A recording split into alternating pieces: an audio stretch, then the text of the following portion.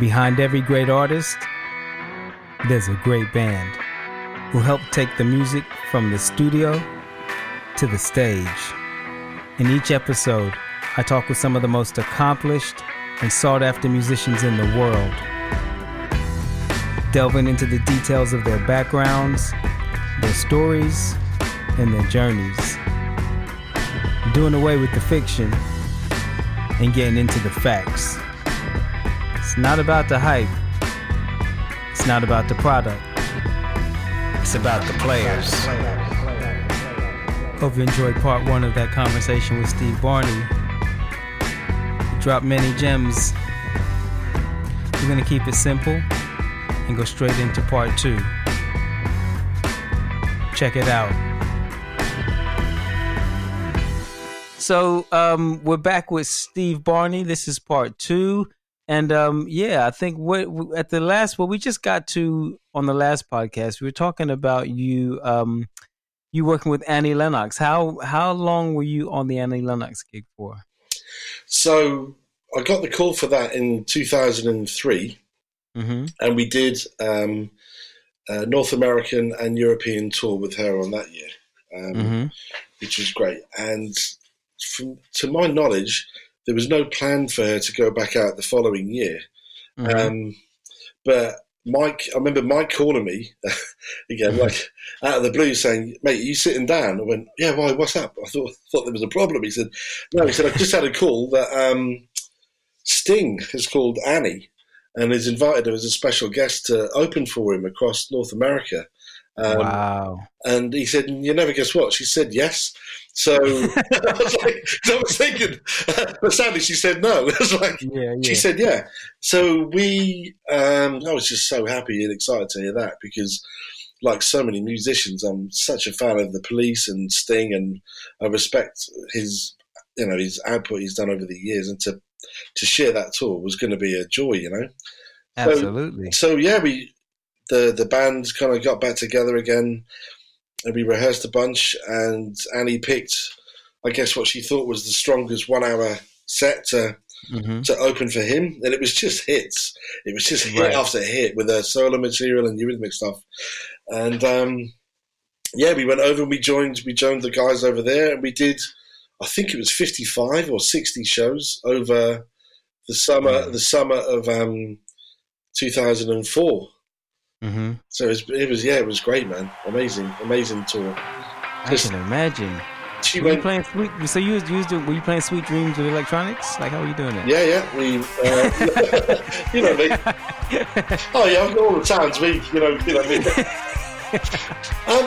think there was just some 808 kind of snare or some stuff with some low end tom thing as well that I used to trigger. But again, her gig was predominantly acoustic drums. Mike kind of liked that. But no, we played Sweet Dreams, and we played, I Need a Man, Missionary Man, really killer songs, and Little Bird, some of the stuff that she did off her Diva album. And she went down so well on that tour. And it was just a really great vibe tour. Sting and the band were really welcoming, and they were always watching Annie from the wings and champion what she was doing, and vice versa. We would kind of come off stage, grab a beer, and go straight out front to watch them every night. And it was just a great, fun tour, which has made all the more special that I asked my now wife to get married during the rehearsals for that tour, and we agreed. We agreed to. I'll tell you. We actually got married in Las Vegas on a day off during that tour. And very rock and roll. Very rock and I must shout out, God bless her, Claudia Fontaine, who's sadly no longer with us, but she was one of the backing vocals with Annie. And during rehearsal, she was like, we were looking at the schedule, like bands do before they go out, and seeing where you're going to be and days off and stuff. And I like to do my little tour management stuff and organise what we. A restaurant here or maybe a gig here, and we looked at Vegas, and Claudia said to me, "Vegas?" She said, "God, you're not going to do it, are you?" I said, What? She said, "You're going to ask Mel to marry you. You've got to marry Mel in Vegas. We've got a day off in Vegas. Steve, come on, we're all going to be there. You have to ask her." So I said, "That's a great idea." I didn't know how Mel would feel about it, but I kind of spoke to Mel, and she agreed. And I asked Mel's mum and dad and my mum and dad, and how they felt about them, kind of us being away in the States and stuff. And yeah, they were fine with it. So yeah, I got married on that tour, which was lovely. So good memory. Yeah, that must have been amazing doing that, man. I think one thing I remember with touring with you too, I think that you've always been good at like organizing your time around the tour and making the most of it and doing things. Do you think that's something that you've always wanted to do, is just really try and enjoy the trip? Yeah, man. I think, if you're lucky enough to be in a city that you've never been, or in a country that you've never been to or may never go to again, I always try and make the most of it and trying to kind of see stuff while you're there, I mean, yes, we are there first and foremost because there's a job to be done, and we take that very seriously. But if there's a day off, or there's time to sort of enjoy where you are, or see a show if another band's in town, maybe that you're in the city you're staying in, I always try and enjoy that, So I haven't set out to be like that, but it's just something I guess I try and just savor the moment, so to speak. Yeah, no, I think you're just naturally like that, but that's definitely something that I kind of like, I learned from you, man, because I just think that like, a lot of times when you're traveling and you're working, people tend to take it for granted, and not just take it for granted, but you're tired. You are working, and you're tired. Sometimes you don't want to go out. You just want to sleep in a hotel or this and that, whatever. But it's like, it's so important to make the most of the time you have, because you don't know when you're going to be back to some of these places, or when you're next going to be on tour. Each tour might be your last. You know what I mean? You never fucking know. So it's like, kind of joking aside, you definitely don't know sometimes, and I think it's good to, I don't think it's a negative thing to think that it might be your last tour. Let's face it, there's a lot of really great musicians in this world, and while we all individually do our best, who's to say that we're going to get a call for the next tour, or so? I think it's important to just make the most of it. Absolutely. I always look at like, I have since I've been doing it. I just look at a gig as like, if you're lucky enough to do a campaign with somebody, then that's amazing. If you do like two, I feel like anything above like one campaign, which might be a couple years, is just a blessing, and it's just fantastic, because I think that, after that amount of time, sometimes you want something different, they want something different, you never know. So I think that it's important if you're lucky enough to be playing with a successful artist that is doing well and is going to have a campaign, you just enjoy it and try and make the most of it. And that's something I've taken from you. Like, I always remember that time we went out in Barcelona and did the rooftop fucking I was just thinking about that, man. Funny enough, talking about what I mentioned in the last podcast episode we did together, that I was just talking about in this particular time we're in, I have a lot of time on my hands, and I'm going through old hard drives. And one of the things I discovered the other day was, like, in the middle of a tour, we're like, loads of gig pictures and show pictures and on stage. Yeah. And then it looks like Stephen Kojo's holiday. Which I kind of guess it was. I think we'd done a corporate gig or something in Barcelona, then me and you stayed for maybe a day or 2 extra days or something. So that's right. Yeah. That's right. But even to this day, that's still the best time I've had in Barcelona. That's the only time I've ever like actually seen anything or done the open top bus or done anything. You know what I'm saying? It was a good little vibe. It was a great vibe, man. But it's something I do like now when if I'm traveling and if I'm doing stuff, I think to myself, if I got a half day, I forgot whatever, I think to myself like, what could I do? What could I make the most of? Because it's like, you just never really know. But yeah, so I guess it sounds like you did a couple years with Annie Lennox. So like after, what did you do after that? Well, what was your kind of plan after that? Or were you thinking about what you're going to do after that? Like, always. How did you? Yeah. I think I came back from the American tour, and this is, we had such a great tour. Obviously, I'd got married. That was super special, but I don't mind admitting, I came off that tour and I was so happy to see Mel and be home and be married. But I remember being really depressed because the elation of being on a tour like that and watching Sting every night and being up there with Annie was just such a high. And I wasn't depressed to be home with my wife, and I've learned this as years have gone on and my tours have gone on, and I think my wife's learned to ignore me as well. But I don't think it's that because I was thinking, man, am I a depressive person? Am I depressed to be home? But I think what it is, I think it's decompressed.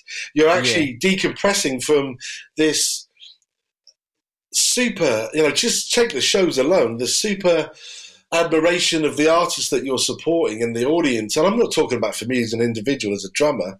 They're clapping Annie Lennox on that particular, but you're there definitely as a part of a shared experience. And to come home, and I'm not just saying because there's no applause, do you know what I mean? even though my front doorbell has actually got applause on it, so I actually bow and then answer the door. No, but I think there is a certain amount of decompression when you come home from tour, and just some readjusting, and so I remember there was definitely a period after that Annie Sting tour where it was a little bit like I was definitely calling Mike up. Hey, Mike, I'm home. Thing is, he actually did that part of the Annie tour. He was playing on that because Adam Wakeman had gone on to, I want to say Travis or Black Sabbath. So Mike Stevens was actually out on that tour, which was great. So I couldn't call him just to say I'm home because he just landed as well, Right. But I think it was about, I want to say about June of the following year. So I had 6 months of a kind of a quiet period, which is fine. Like that's what happens in this industry at times. Mm-hmm. But I remember getting a call again out of the blue, and this time it was from the drummer Thomas Lang, the great Thomas Lang, who's a massively internationally respected drummer, and clinician. And he phoned me out of the blue, and I'm like, I don't know how I had his number. I don't know if I had his number in my phone, but he phoned me and said, "Hey, Steve, how you doing? And just checking in with you. What are you up to?" I said, "I'm just at home." And to be honest, I'm not.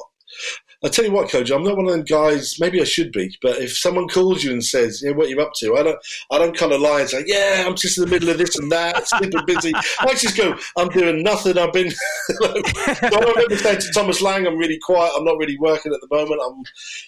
He said, "Well, funny enough, that's why I'm calling you." I said, "Right," and because me and Thomas are very different drummers, that guy can do some incredible things, And he says, "Well, listen, I'm involved doing the Sugar Babes gig." I was like, "Oh, great!" And I think I had heard that he was doing that, but he said through one reason or another, there was some cross wires with his schedule for a clinic tour that he had, and he was also, I think, in the process of relocating to America with his wife and his family. And in my mind, I want to say and sort of think that he was basically relocating to the States, and he couldn't fully commit to the Sugar Babes thing. So he said, "Would I be up for kind of coming down?" And he said he called me because Mike was going to call anyway, but he wanted to check in with me first. So anyway, that led to, as you know, Kojo, me kind of coming down to London and meeting up with you guys and kind of starting to do the Sugar Babes gig with you. Yeah, so it's interesting, man. I think that, what you said about like when you're talking to people and just being honest about what's really going on, I think that's a really that's an underrated quality also, man, because a lot of times guys feel like they have to fucking tell you some big story and they have to be busy and they have to be doing whatever. And it's like, there's no need for that. You know what I mean? It's just like, just fucking be real. I mean, it's just like, I've had situations where people call me up and they're not people that I speak to regularly. They're not friends. And they'll start talking about work or random things and whatnot. And then when I ask them what they're doing, they'll be like, "Oh, I'm just doing so much. I've got so much going on. I'm just doing this and that, whatever." So I think, "Oh, okay, that's great." So maybe they're just calling to see how I am. And then I'll hang up the phone and they'll usually call back about 5 minutes later and be like, "Oh, but by the way, if there's anything going, I'm available." And it's like, but you just told me that you was super, super busy doing X, Y, and Z. Like, what's the point of that? And I think, you said you were just ringing to see how I was. yeah, that too. Yeah. But I really hope you and the family well. However, if you're going to be in an arena anytime soon and you need. Oh no, it's funny. But I think that's great, man. I think that's obviously, again, I think, that's a good quality to have. So you found yourself in another kind of like session type of gig, different musicians, different whatever, and they were like, again, they were a big band at the time, Sugar Babes. they would have gotten mentioned a couple times in this podcast because that's where I kind of started my session journey. But yeah, for people that don't know, they're just think about what Little Mix is now. Maybe they were, I think, had a cooler reputation in that in terms of like, they were a bit left at the time or whatever in terms of their kind of fan base. They were like a cool girl band, right? Mate, they had some good songs, and I thought for all the pop element of whatever pop is, there was a darker side to their pop writing or in the songs, and again, whether it's just the way that we approached it or played it or the way it just came out, because when you put live guitar and drums and stuff. But again, I thought the Sugababes was a great play, and I don't know how your memories were there, but for a pop gig, I thought, we did some, I don't think we tore the arrangements apart and did some crazy stuff, but I think it was a really good, polished, solid band that. Oh, 100%. I mean, the thing is, from my point of view, it's just like, first and foremost, I can't remember, because for me, it was a fucking whirlwind. Like, I didn't know what the fuck I was doing. So it's just like, I was just trying to fit in. So it's like, it didn't, in terms of like, I had no reference points of what good, bad, or indifferent was in terms of what a live gig was. But what I do remember is that, they had like, I remember we would do like, 10, 11 number ones in a set back to back. So it's kind of like, when you do that, it's hard to lose. This is the other thing. It's hard to have a bad show if you're playing like 10 number ones or something like that. So it was a good band, and it was. I mean, we were all in that band for like 4 or 5 years. I think it was. We were. I mean, looking back, mate, we did two or three British tours together with them. We did a couple of the big long theatre tours, and we did an arena tour in 2007. And I don't know about you, mate, but if you look back on if you have them, which actually I do, I'm sad like that. I've got all the gigs. Like I know where I've been and what I've done. And mate, I was looking. There was an awful lot of work with the Sugababes. So if some people may not think or look back and think of a pop gig as maybe something where there's not much work, maybe there's not now. But for us, mate, I think they liked using a live band, and we ended up doing an awful lot of festivals, and even kind of TV work was more apparent at that time, Well, yeah, I think it was. I think as well. I think that again, it's like without looking back too much, but I think that the music business has changed over the past 10 years, in particular. But we're talking 15, really. But I mean, it has changed, and I think that there was more touring. Like like a standard kind of theater tour then would be like 30 plus dates, whereas now, a theater tour for like a pop act might be couple weeks, 2-3 weeks max. You know what I mean? I think as well there was a lot. I don't know. TVs. There was a lot more live music on TVs or bands being on TVs. The campaigns were longer. Now a TV campaign, there might be 3 or 4 shows. You know what I mean? You might do like Jonathan Ross.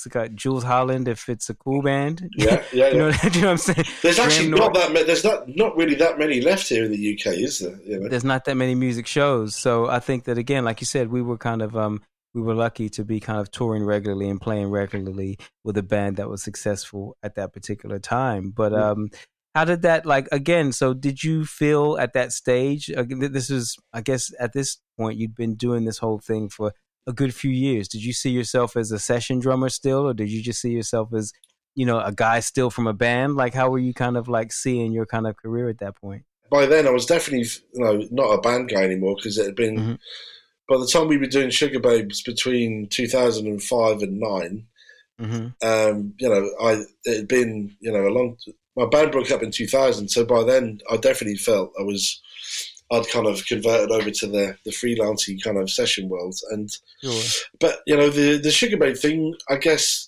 again, we kind of learned a lot on that, and it was a busy.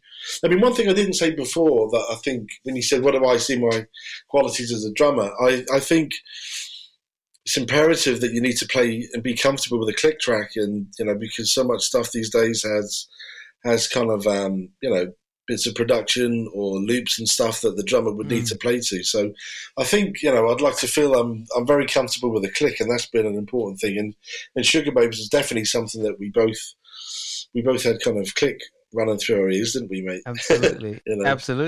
Absolutely. that and David Whitney's jokes. Oh God, yeah. I mean, we had 2 keyboard players. It was a lot of different stuff, man. But like, It's what would you say like it's like for you, like again, like being in that type of, I guess, workspace, what was the most challenging thing for you as a musician, like to kind of to do? Was it electronics? Was it blending with other musicians? Was it learning the songs? Like what did you find the most challenging part of it?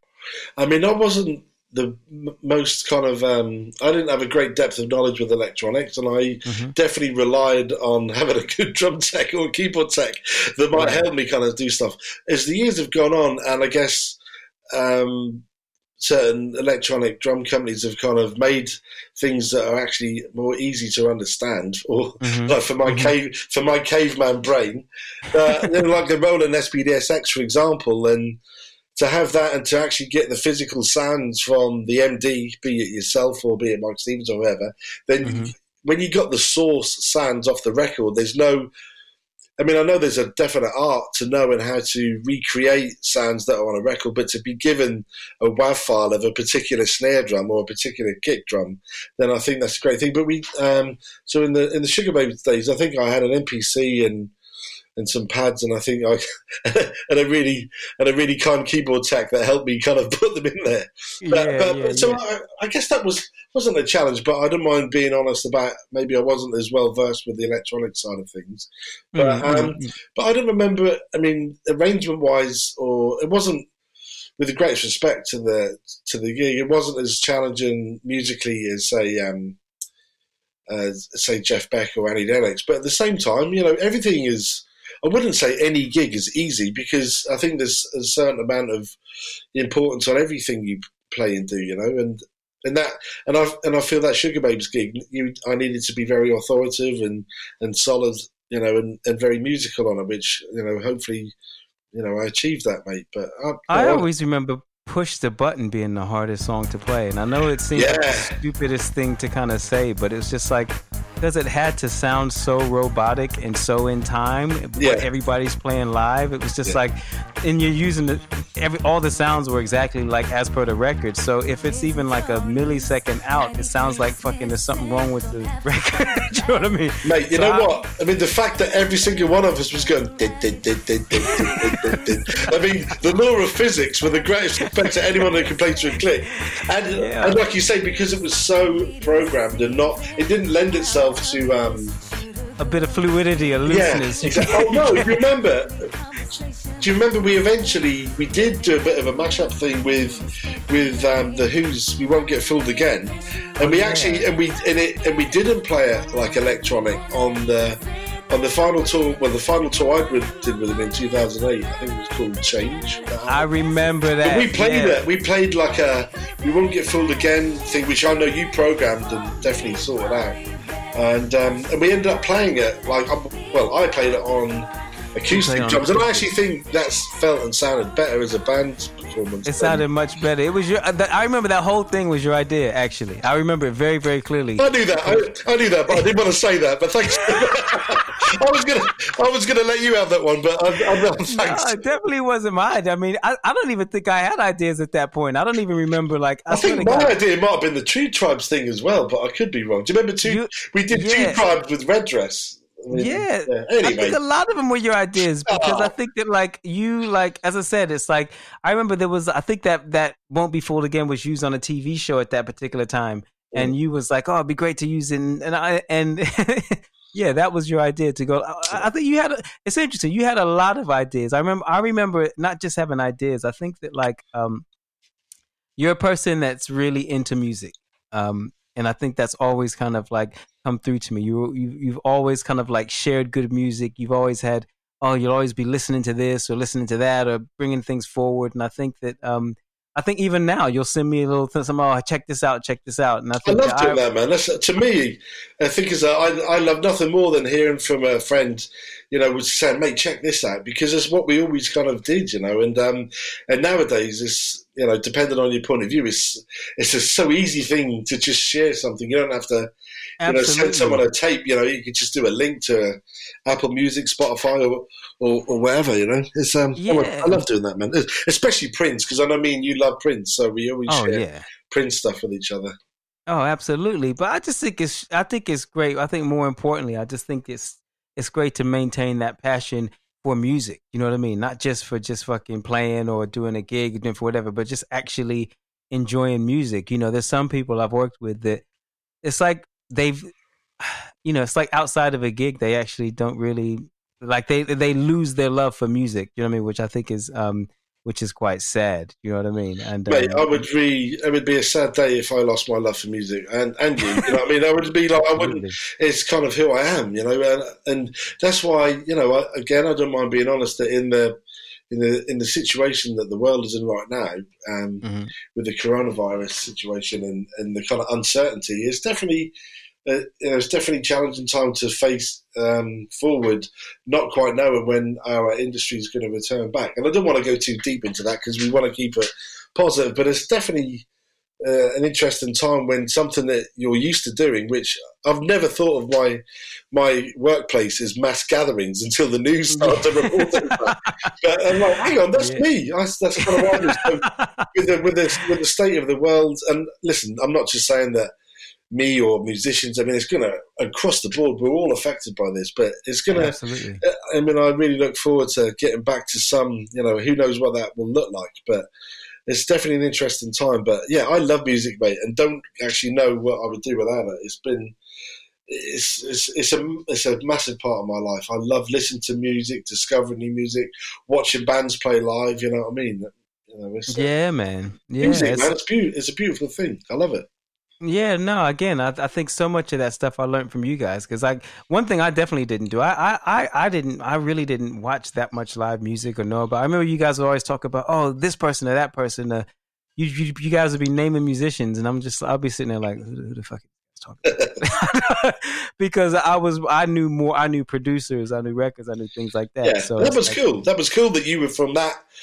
That to me was cool though, that you were from a different perspective. We were all coming at it from different places. Yeah, absolutely. So I was just thinking, actually, so just in general, because you've obviously been doing it a little while now. Do you enjoy touring just as a whole? I do. I really do. Yeah, I love it, and I love my family, my wife and my son dearly. But I love going on tour because it's kind of what I do, and it's been the thing that's called me more than studio work. So that's also my bread and butter. That's how I make my money. So yeah, I love touring, and I'm not bored of it. And I, you know, I mean, there's been certain tours where I guess I've been out I think the longest I've been out and away from home was 3 months with Anastasia, who will come on to. I know we haven't spoken about her yet, but yeah. So, but that was a long stint, and I think by the end of it, we were all kind of a bit cross-eyed and like, wow, we'd been out a long time. So I was excited to get home. But I love touring, mate. I love the kind of, you know, I love everything about it. I really do. I don't mean to sound boring. And no. There's bad days, you know, and there's days where you're missing home more than others, or you know, and occasionally, like any workplace, you know, maybe you're not feeling the best, or someone else on the bus is a little bit moody. But for the most part, you know, I think I try and learn over the years to give other people's space, which is definitely what they need. It's not always about what toms you're using and what cymbals you've got, because it's also a lot about, as you know yourself, where you don't have your equipment in front of you for most part of the day. So it's actually, like you've said and said many times, that it's people skills. And I'm not saying I'm a perfectionist at that, but you at least try and be a good guy to be around, you know, or absolutely, or at least still rocking the same jokes 20 years later, or have a joke. I mean, shit, that's more than some people, man. You know, just one will do. Anyway. Just one good one. Retell it all the time, every tour. But no, that's great, man. So after Sugababes, which you did for a few years, you then started doing Anastasia, I believe. Is that correct? That's right, man. Yeah. So I think there was a general, as my memory serves me, there was a general feeling, again, like you said before, where there's a, you know, with bands, every kind of, you know, every 2 or 3 year cycle or something, you know, that bands through no reason or fault of anyone's playing, that they want to freshen things up. And I think there was a general feeling within the Sugababes camp that they wanted to switch things up a bit, and which was cool, and I completely understood. And at that time, Mike, you know, our friend Mike Stevens, had been approached by by Anastasia to put a band together for her. So as I finished things up with the Sugar Babes, I landed the Anastasia gig, which was and is still a great gig. It's been my longest standing gig now, which I've done of any artist that I've mentioned so far. So how long have you been doing Anastasia now? 11 years. Woo! And I thank the gig gods, and I definitely thank Anastasia for believing in kind of me and our good friend Orofo Arakwe, who we played together with, a phenomenal bass player. Me and him we were playing in the Sugar Babes band together, and we both got Mike brought him in to play bass for Anastasia, and and me and him are still the rhythm section for her 11 years later, which is just amazing to think, you know.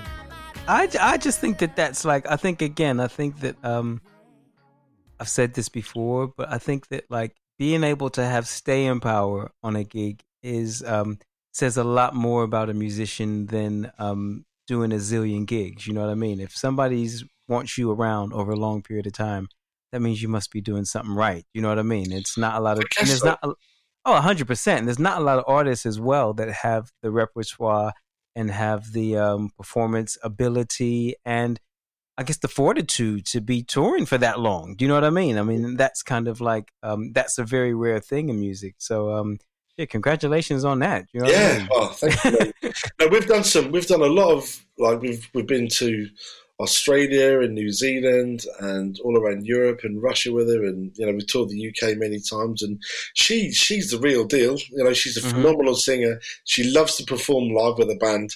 So as far as getting a call for a gig, it couldn't be a better one, because she likes to work. You know what I mean? She sells records. And she's had a lot of hits, and so there's a set list of songs that we can draw upon to give our audience what they want. And you know, it's been and continues to be, you know, a really great gig. You know, she's and for me, it ticks the boxes of all the styles of music I like. You know, you know me, Kojo. I love kind of rock music, and I love funk and groove stuff, and she's definitely kind of got that stuff going on. And then she's stuck her for a big slashy rock ballad, which I love playing as well. So she's funny, and she's been considerate, and it's been a really great band to be a part of, especially with my friend Orofo, who's been there, like I said, since the beginning of that gig.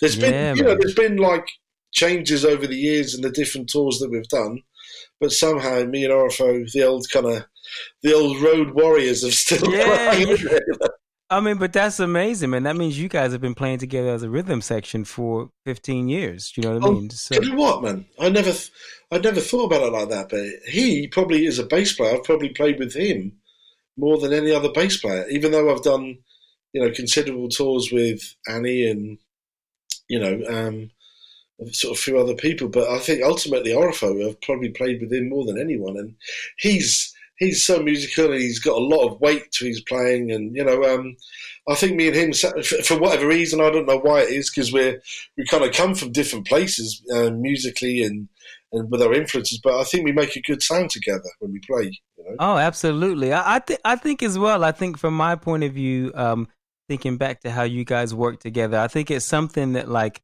I kind of always think about in music in general and kind of look for, is that you want people to complement each other. You know, sometimes if you have people that are from the same place, it's like, it's not necessarily a good blend if everybody wants to do the same thing and everybody wants the same space on the part and everybody has a similar, you kind of want people that have different approaches, and it's how they kind of blend together as a team, as opposed to, you know, two amazing individuals or three amazing individuals or whatever, or they can still be amazing, but they need to have different ways of being amazing. Yeah. And I think that that's kind of like, that's a really important part of live music in general, not just playing together, but fucking complementing each other and making a good sound as a unit, not just, oh, look what he did, or look what he did, or look what he did. It's just like, that's whack.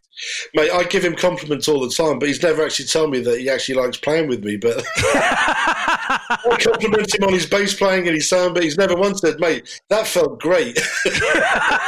he just gave me that RFO eyebrow and just gone back to his dressing room. You know, I'm joking. No, I can't say it enough. I love playing with him, and you know, it's you know, over the last 11 years, like I said, we've done a lot of touring with it and a lot of shows, and it's great, man. It's a great gig. I don't know how many people could say that.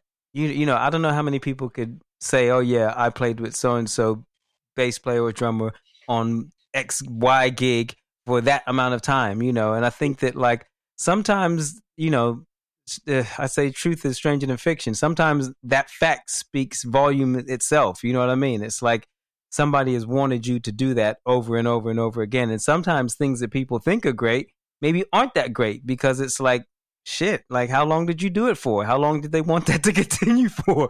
Yeah. Like, you know what I mean? It's I think it's a really rare thing, because I think by the nature of music and by the nature of the business, there's also there's often quick turnarounds and there's lots of changes for various reasons. So again, that's another rare thing to kind of do and be able to say.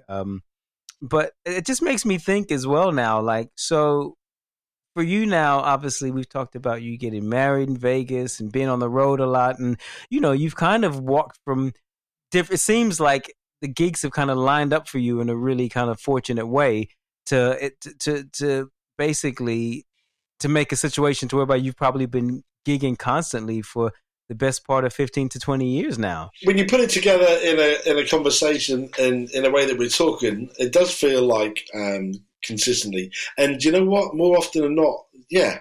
I mean, I've been fortunate enough to work for, I don't know, I don't sort of add it up, but maybe 7-8 months of the year. If you looked at the, you know, with touring or shows and all that. But I have had, you know, I've definitely had lean periods, Kojo, and sort of reflective periods where I think, wow, what have I done? Have I hurt somebody? And I mean, Anastasia, God bless her, had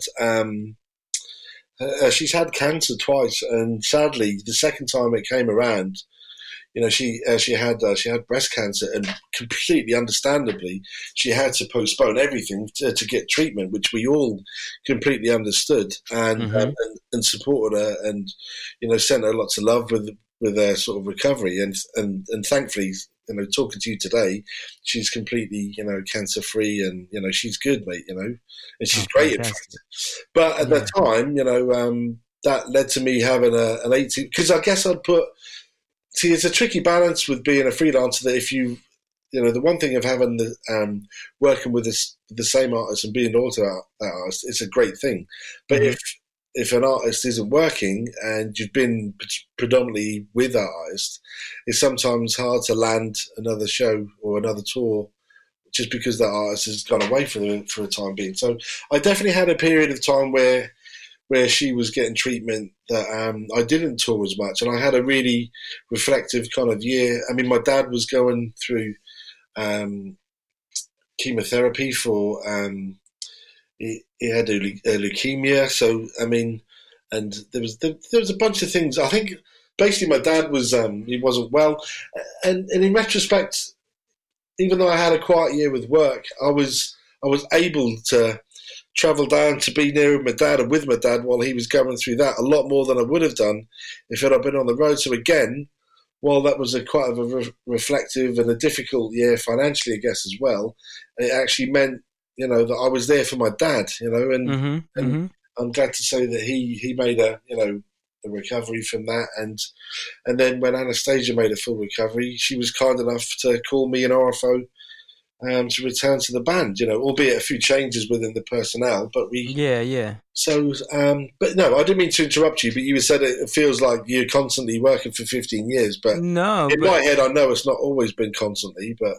Yeah, but I think that, you know what, though, I think that as a session musician, there's going to be, I don't know if peaks and troughs is the right word, but there's going to be periods where you're really busy and there's going to be periods where you're not so busy. And I think that it's important for people to obviously know and understand that, and I think financially to kind of try and plan for that a bit. You know what I mean? Absolutely. When you're working, make sure you save. You know what I mean? Make sure you're kind of conscious of the fact that it might not roll on forever, so that if there is a few months or more that you're kind of maybe not doing anything, you kind of covered, and that you can kind of like, bide your time and hopefully try and, bring something else into reality. But it is your own business. You're your own company. So you have to kind of look after yourself and look after and manage that properly. You can't just expect to get a gig every time you get off. You're not going to always get a gig. You know what I mean? It's really very rare that someone might get off one tour bus and get straight on another one. It's like, I mean, if you can make that work as a diary and as a bit of luck, then good on you. But that's not always the case, And no, I think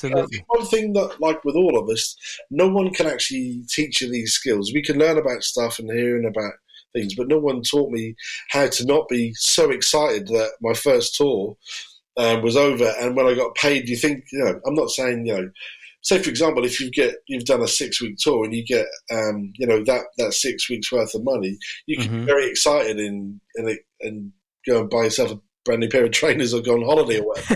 But exactly what you've said, you've got to be mindful to take care of thinking forward that if you have not got anything coming up, and you have to take care of yourself and your family, you need to be mindful of your money. So that's definitely not something that is, I guess, obvious to us musicians, that we've had to almost teach ourselves that, really, Absolutely. And sometimes you have to learn the hard way. I think that that's the thing. I think that experience ultimately teaches you. I'm sure we've had times when you did blow all your money, when you did kind of like find yourself like, up shit's creek with no paddle. Yeah. But I think over time, that's a great nightclub.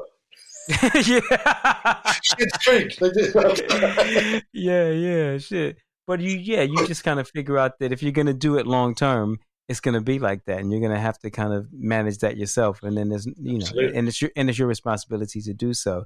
But I mean, that brings me to another thing that's of interest to me, and I think would be of interest to people listening. It's like, you've been doing it a long time. You've spoken about being on the road, getting married on the road, and I know you have a child, you know what I mean, who's now a young man. How do you manage having a family and touring, and how do you feel about touring and having a family? I have a really understanding wife. right. Since I met Mel, my wife, I guess I've always been doing this, and she kind of knows and has accepted me for this is what I do.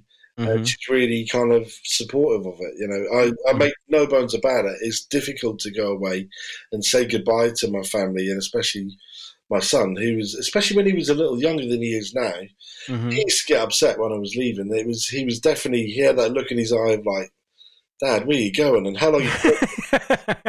3 months to a kid is a long time to go away. Absolutely. And I think in a weird way, and maybe a sad way, sort of toughened him up, to kind of emotionally toughened up that now when I go away, he goes, all right, see you later. I'll see you on FaceTime or whatever. Yeah.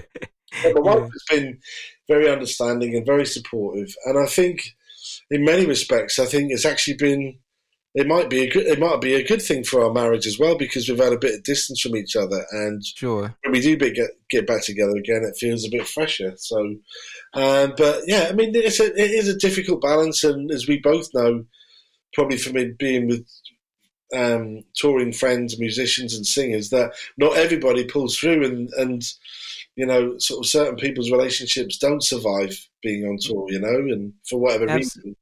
Absolutely. And I mean, also, I think that, I think people have different kind of views on it. I mean, did having a child, did that make you sort of, have you ever considered not touring, or have you ever considered not going on the road and not doing I actually haven't. No, I haven't. Love it. I mean, it must have crossed my mind. It must have crossed my mind for half a second, but I mean, I've thought about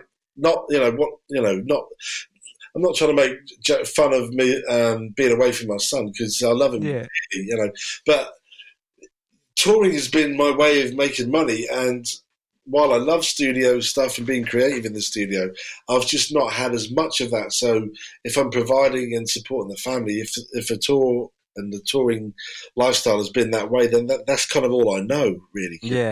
Yeah, absolutely. I guess at some point I'll have to look at other options, mate. But I don't know. I mean, sometimes I love the fact that friends of mine and people that I'm aware of, they have plan A, B, C, and D. You know what I mean? And I'm just which I think is a great thing. But sometimes there's something to be said for just running with plan A and never screw all the other plans. Just believe in plan A so much you don't need any other plans, But I heard that. But that's I'm kind of, I don't know, mate. I'm just blagging it, really, I guess. But no, you're making a lot of sense, man. I wanted to talk about that because I think that, I think for me, I mean, as you would know, I've pretty much always had children, or for a long part of my career, have always had kids. Yeah. And as well as that, I come from a family where I was a kid in a musical family, like a lot of people.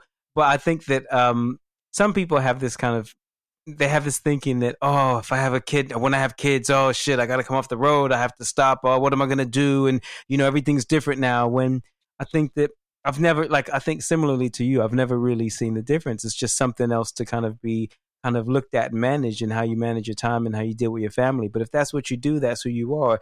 It doesn't have to mean, having a child or having a family doesn't have to mean the end of your music life. You know what I mean? It doesn't mean that. Some people do. I'm sure some people, when their child comes, they see that as, they draw a line under where they are in their life and they change. And I respect and completely get if people don't want to continue in that sort of, touring direction. But I definitely, because it is what I do, and thankfully if I still get called for it, I will continue to do. So, I heard that. But no, I love it. And we've had some fantastic times with my wife and my son flying out to see me play in places, and I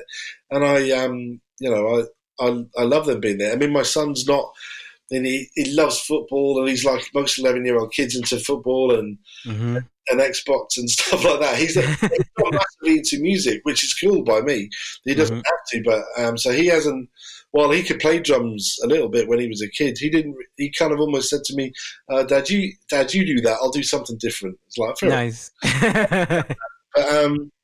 But no, it's definitely it is a balance, mate. And at times, when you've been on the road, towards the end of a long kind of stint of a tour, you really do kind of pull. It pulls on the heartstrings every time I walk out of the door and leave them for periods of time with touring, But for all I know, they might like me to say goodbye for a bit and have a break. Who knows? Yeah, absolutely. And I was just thinking, so have you, have you ever thought, because I'm just thinking, I've always known you very much as a drummer. You know what I mean? Like somebody that plays drums. Is there any other things that you kind of would like to do in music or outside of music? Have you ever thought of anything else that you'd like to get into, or you just love to play? I mean, I really am a one-trick pony, mate. Honestly, this is the honest truth. I've never thought about playing another instrument. I mean, I've thought about it, but I don't feel drawn to learn to play another instrument. I know it'd be a great asset, and interesting, but I don't feel. I guess I'm lazy, man. Drumming was such a calling to me from a young age. It feels so natural that all I can ever remember is being a drummer. Even when I was a kid, I was playing from about 5 years old, with a little toy drum kit. So in my mind and in my being, as I sit here talking to you, I've always been a drummer. That's what, even when I left school and got a proper job for a few years, I knew I was going to be a drummer. I just didn't know how to go out and have the balls to jump off the cliff to make this a career, and it does take, a certain amount of kind of luck and, determination, but you do need sort of talent as well, I guess, and you need to be prepared for when you do get that opportunity that you're ready for it.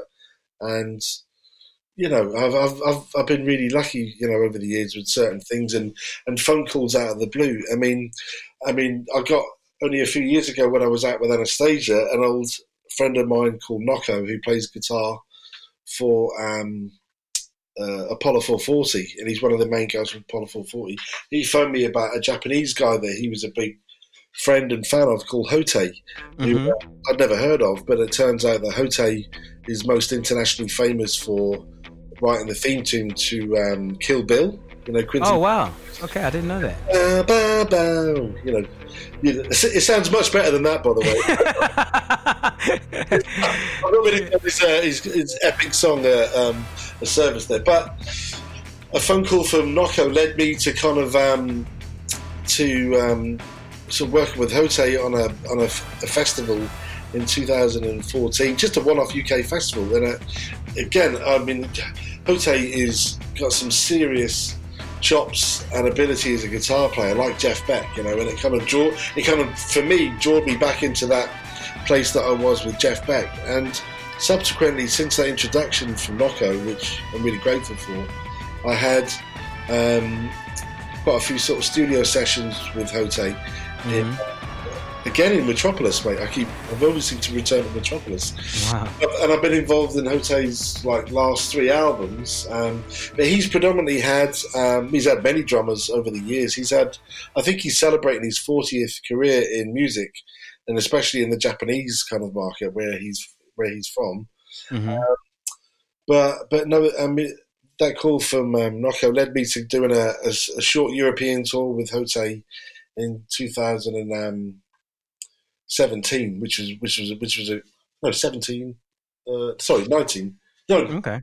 2018. I'm sorry. Yeah, Which was a great tour, and ended up in a thing at the Royal Festival Hall.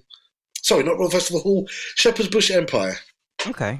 But still, you was working with him. You was doing stuff with him. We were doing stuff, yeah. And then we got me and my friend Mark Neary, who's a phenomenal bass player, who'd been doing the Hote stuff in London. We got a call last year saying, would we like to go to Japan to do a summer tour with Hote? So that's what I did last year, and went to Japan for 3.5 months. It was an amazing experience, mate. Have you been to Japan?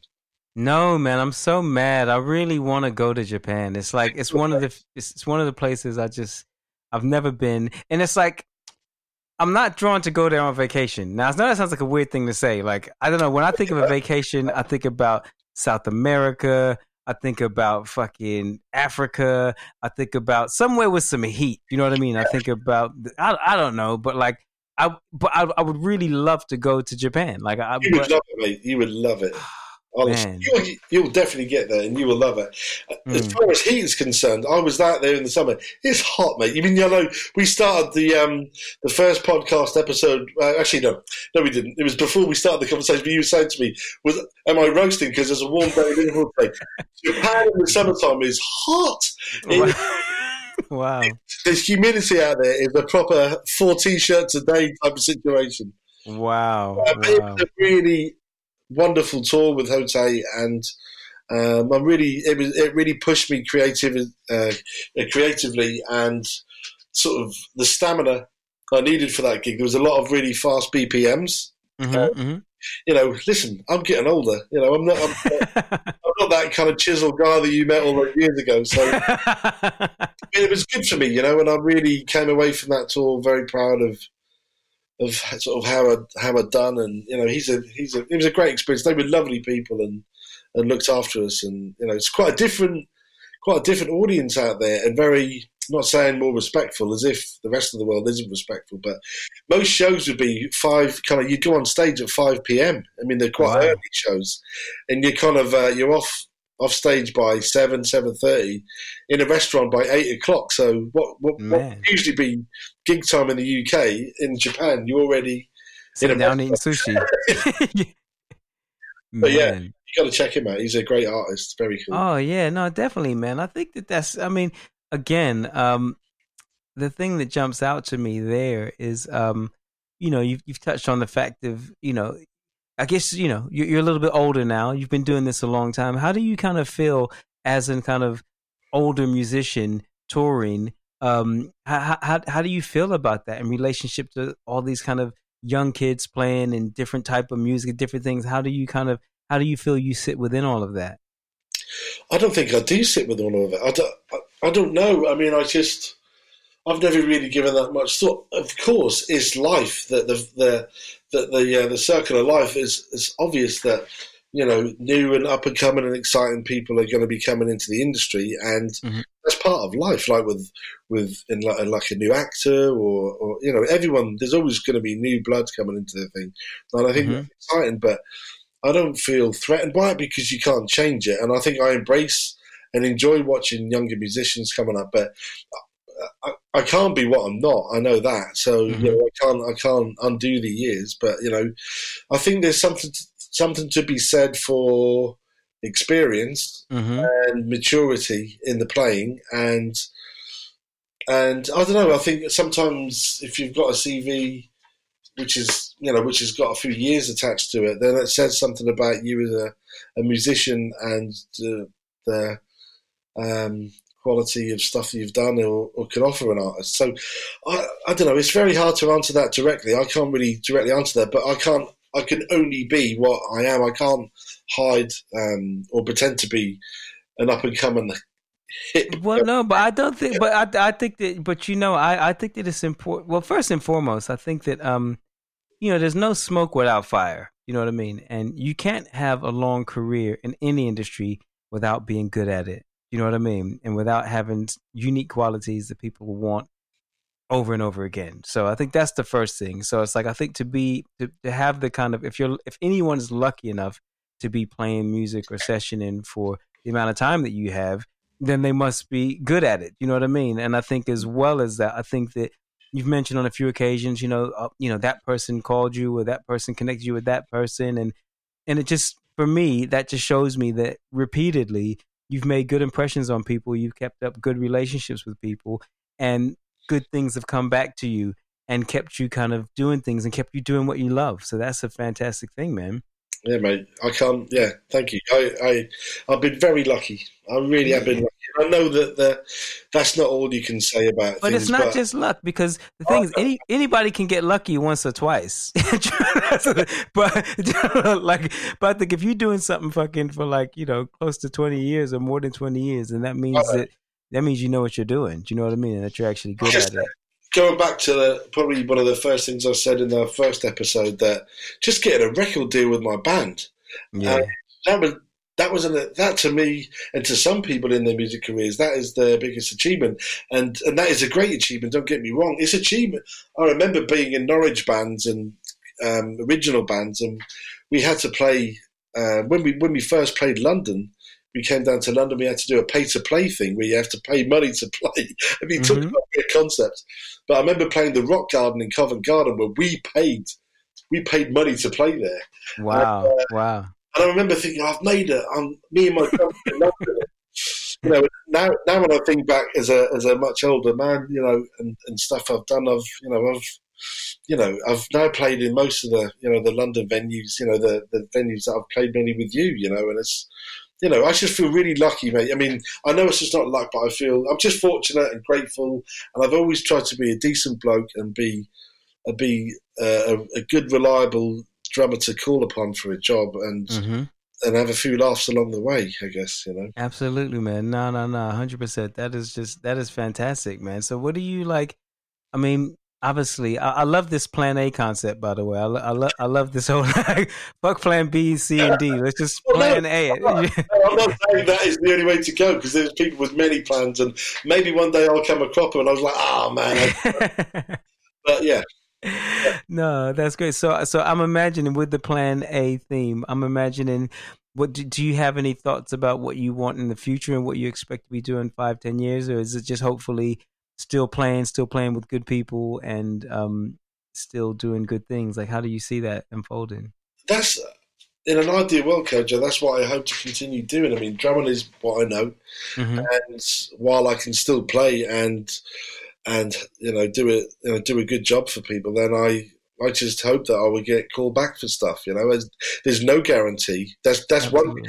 The one thing there is guaranteed is that there's no guarantee for anything. So even though you've done a musician may have done a lot of things that sometimes can go against you, because people might think, you know what, he or she is probably too busy, or we can't afford them, or people might think of reasons not to call you, because they might put into their head reasons not to call somebody. But in truth, I think most musicians and singers just want to be called, at least asked. You know what I mean? Absolutely. I just really hope. I mean, it's hard to not be totally aware of what's going on with this coronavirus situation, and I've not spoken about it much in this podcast because we want to keep things positive. But in truth, I think every musician, singer, touring person, production manager, lighting guy, front of house. There's a lot of people in our industry at the moment are currently in a state of kind of not knowing what's going on because we don't know what that's going to look like. And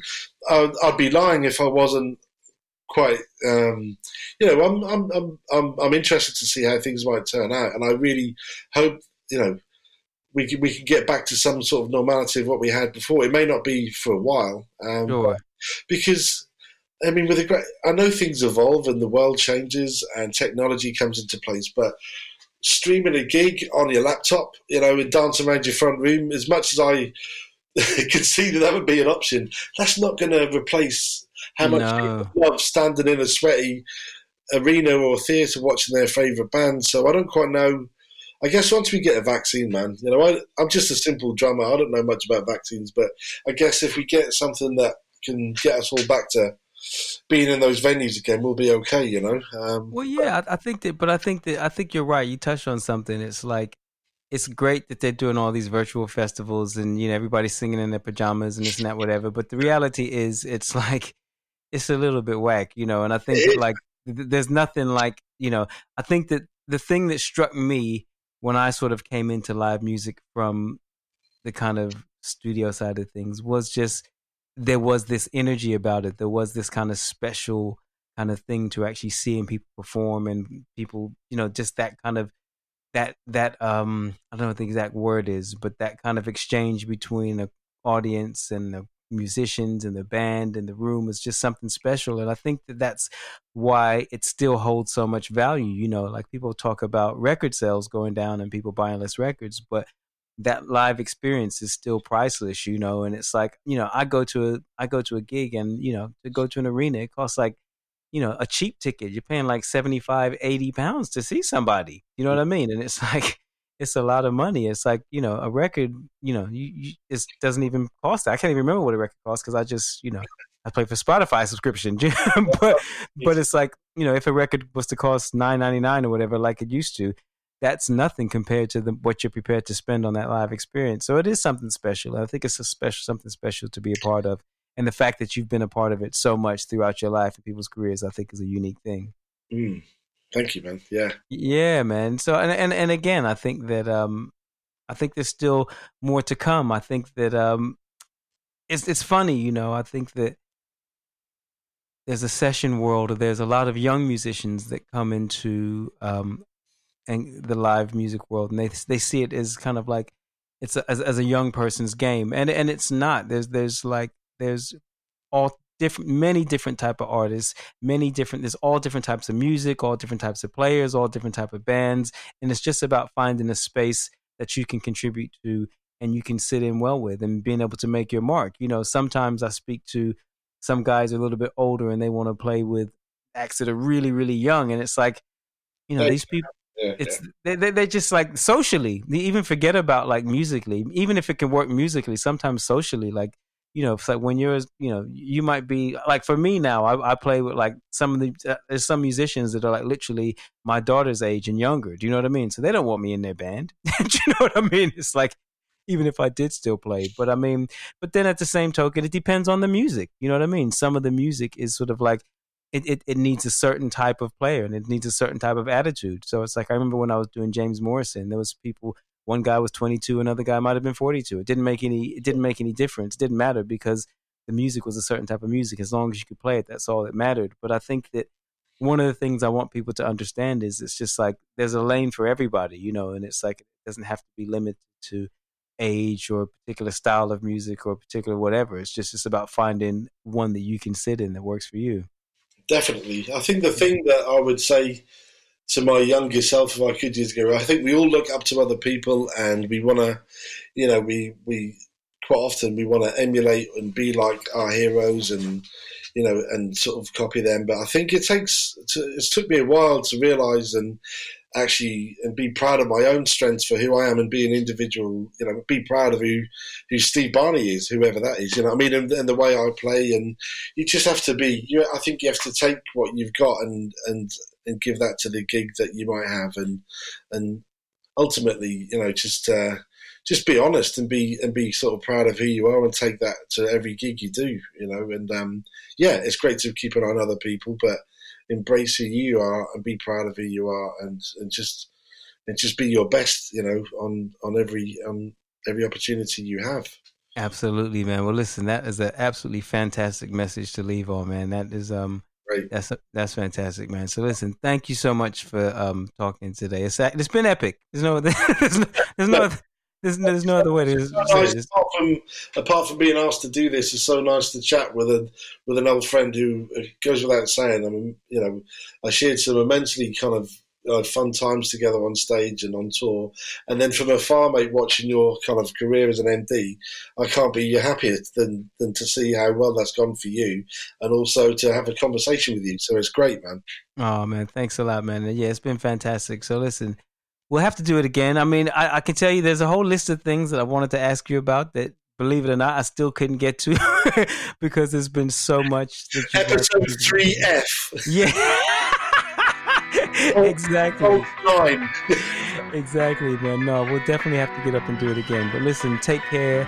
Lots of love to your family, and stay safe, stay well, and we'll catch up again soon. All right, Kojo. All right, take care, man. Bye-bye. And there it is. Hope you enjoyed the second part of that conversation. But alas, that is the end of the first series of the About the Players podcast. I want to thank all the guests that have come on and shared their stories. I want to thank everybody that's tuned in, everybody that's liked, shared, subscribed, told a friend, all that good stuff. We really appreciate your support. But it's only the beginning. We will be back with Series 2. We already have an amazing set of players lined up, and the stories will continue. In the meantime, be safe, and from everybody here at About the Players, happy holidays.